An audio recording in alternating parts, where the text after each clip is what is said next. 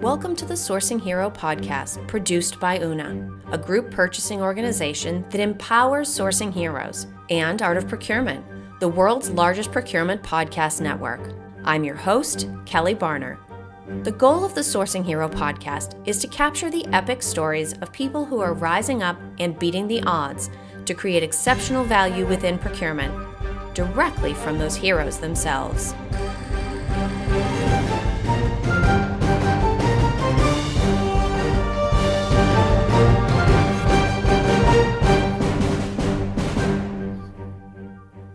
Today, my guest here on the Sourcing Hero podcast is Sean Sieper.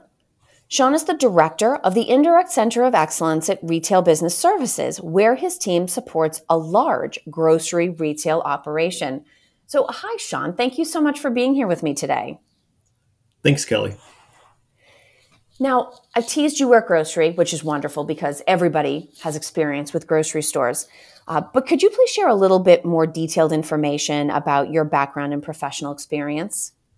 Absolutely. Yeah, I started actually after college in retail. So I worked in Hannaford which is a supermarket in northern New England, and worked in the retail space for 10 years.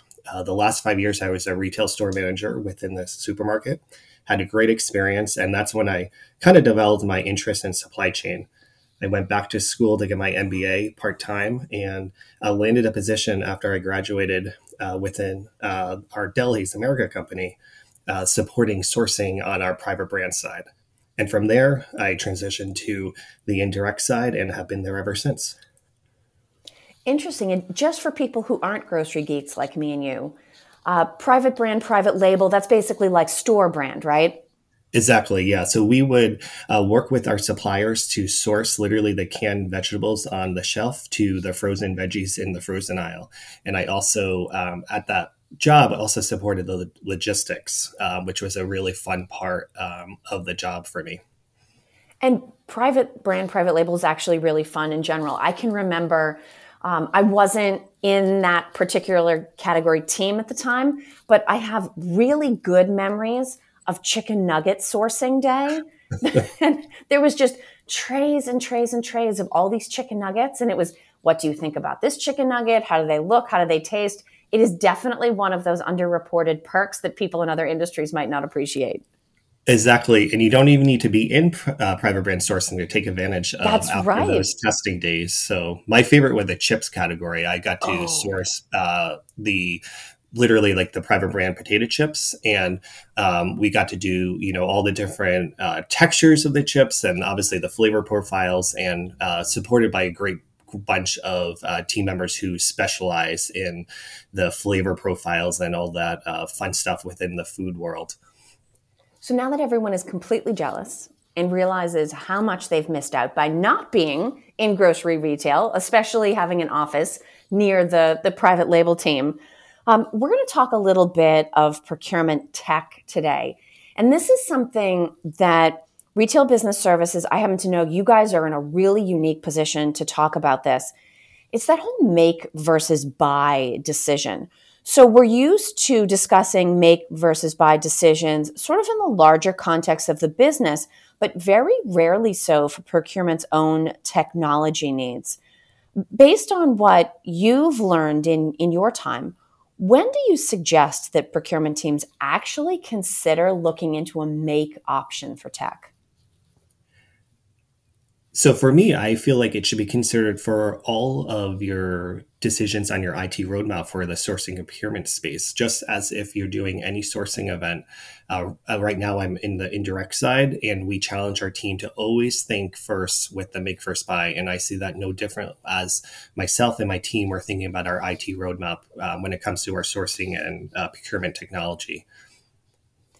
And if that's even going to be a possibility, I have to think that going through that mental process of approaching technology needs has sort of a corresponding impact from a talent perspective, because if the make option is chosen, you have to have the people available that can help deliver on that.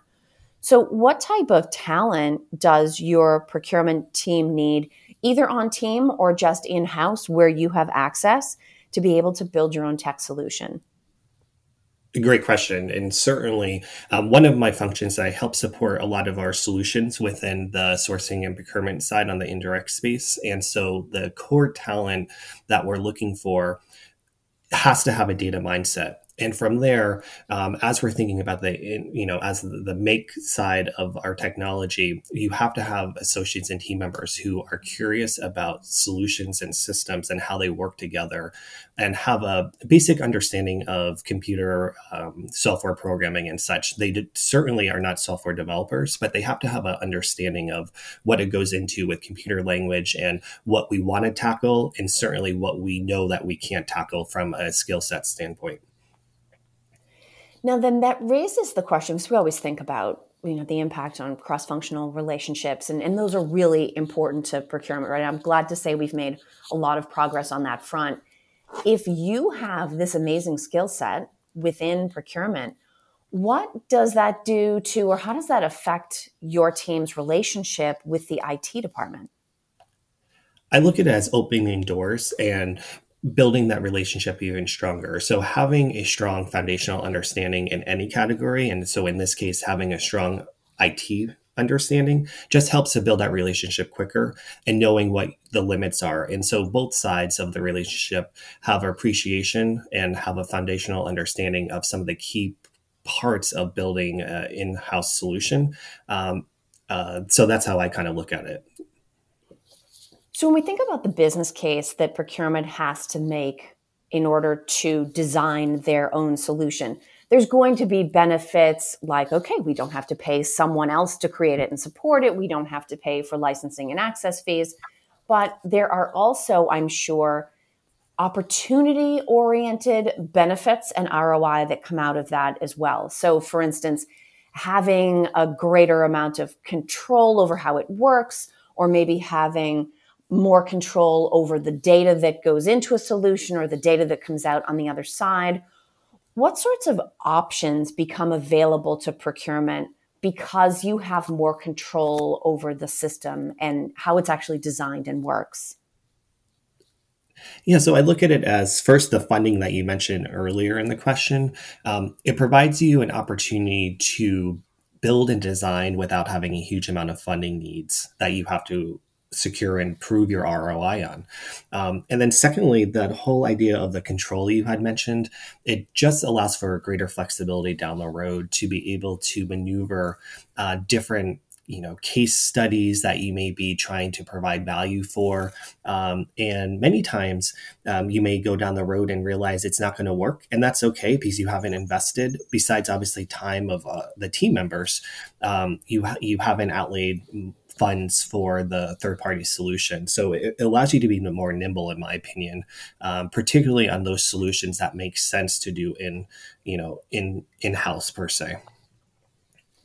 Now, one of the things that, and I'm just sort of imagining here, because anytime I have a conversation with somebody who works in retail, I'll typically ask them questions about, how does it change you as a shopper, knowing sort of what's going on behind the scenes?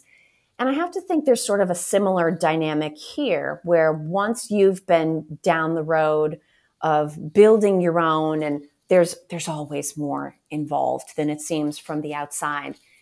Do you feel like it has changed the way that you and your team have become consumers and users of systems built by other people? So I guess another way to look at it is, do you look at technology differently now that you've experienced what it's like to actually build and control something of your own?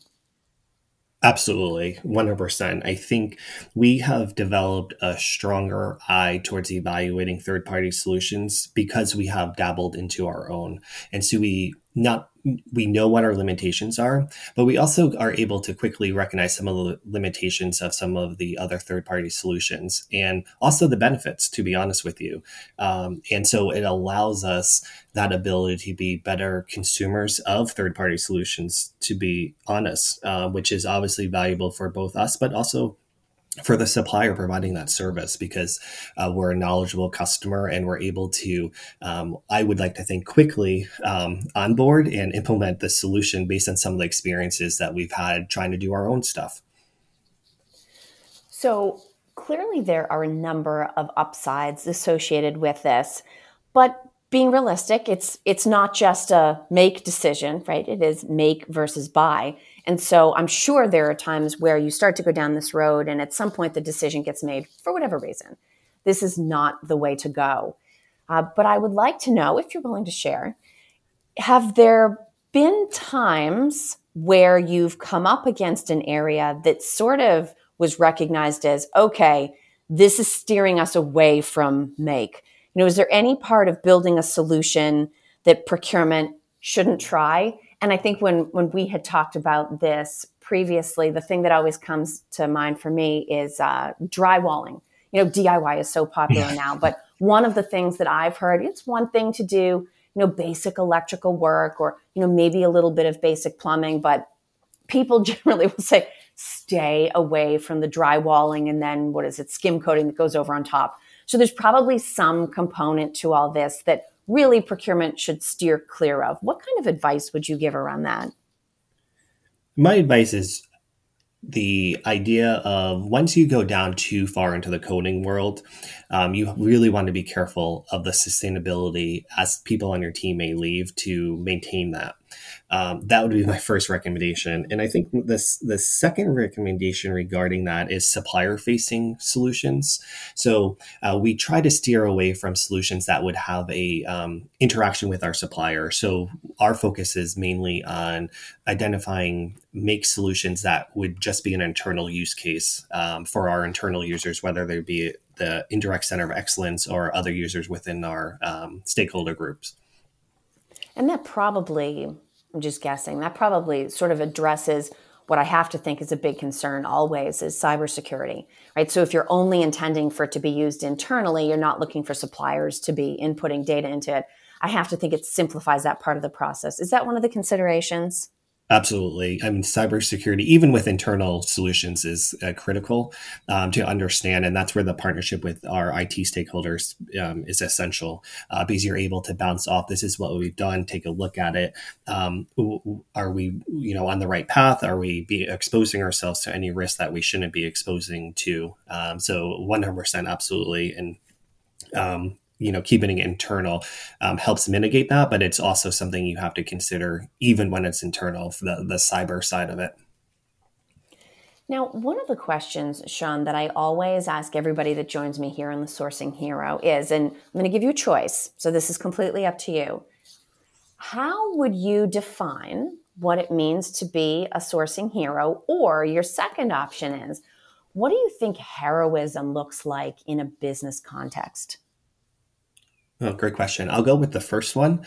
So I would define a sourcing hero as someone who consistently strives to create value for their organization and isn't afraid to have bold ideas. And I think foundationally isn't afraid to build their own development and take ownership of their development. So for example, whether it's be building their data mindset and their skill set on the data side, but also just as importantly, building their toolkit on the interpersonal relationships, project management skill sets, negotiation skill sets, always trying to develop yourself. That to me is what a sourcing hero is. So you could always, create value for the organization because that's what I get great drive in. And that's how I would see a sourcing hero, whether it's in our team or externally within the industry. Now, for any of the folks that have listened in today that might either be interested on your input around the most desirable texture of a potato chip, or would like to maybe pick your brain a little bit around this whole experience around make versus buy, what is the best way for people to get in touch? Yeah, simply you could find me, Sean Sieper, at LinkedIn. Excellent. Sean, thank you so much for being here today and for sharing your point of view. Thanks so much, Kelly. Thank you for listening to this episode of the Sourcing Hero podcast. Join us again next time for more true stories of sourcing and business heroism performed by your colleagues and peers. Look for the Sourcing Hero wherever you get your podcasts, and don't forget to subscribe. Finally, don't forget, sourcing heroism is taking place all around us every day. Keep your eyes open and you're bound to see it. Until next time, I'm your host, Kelly Barner.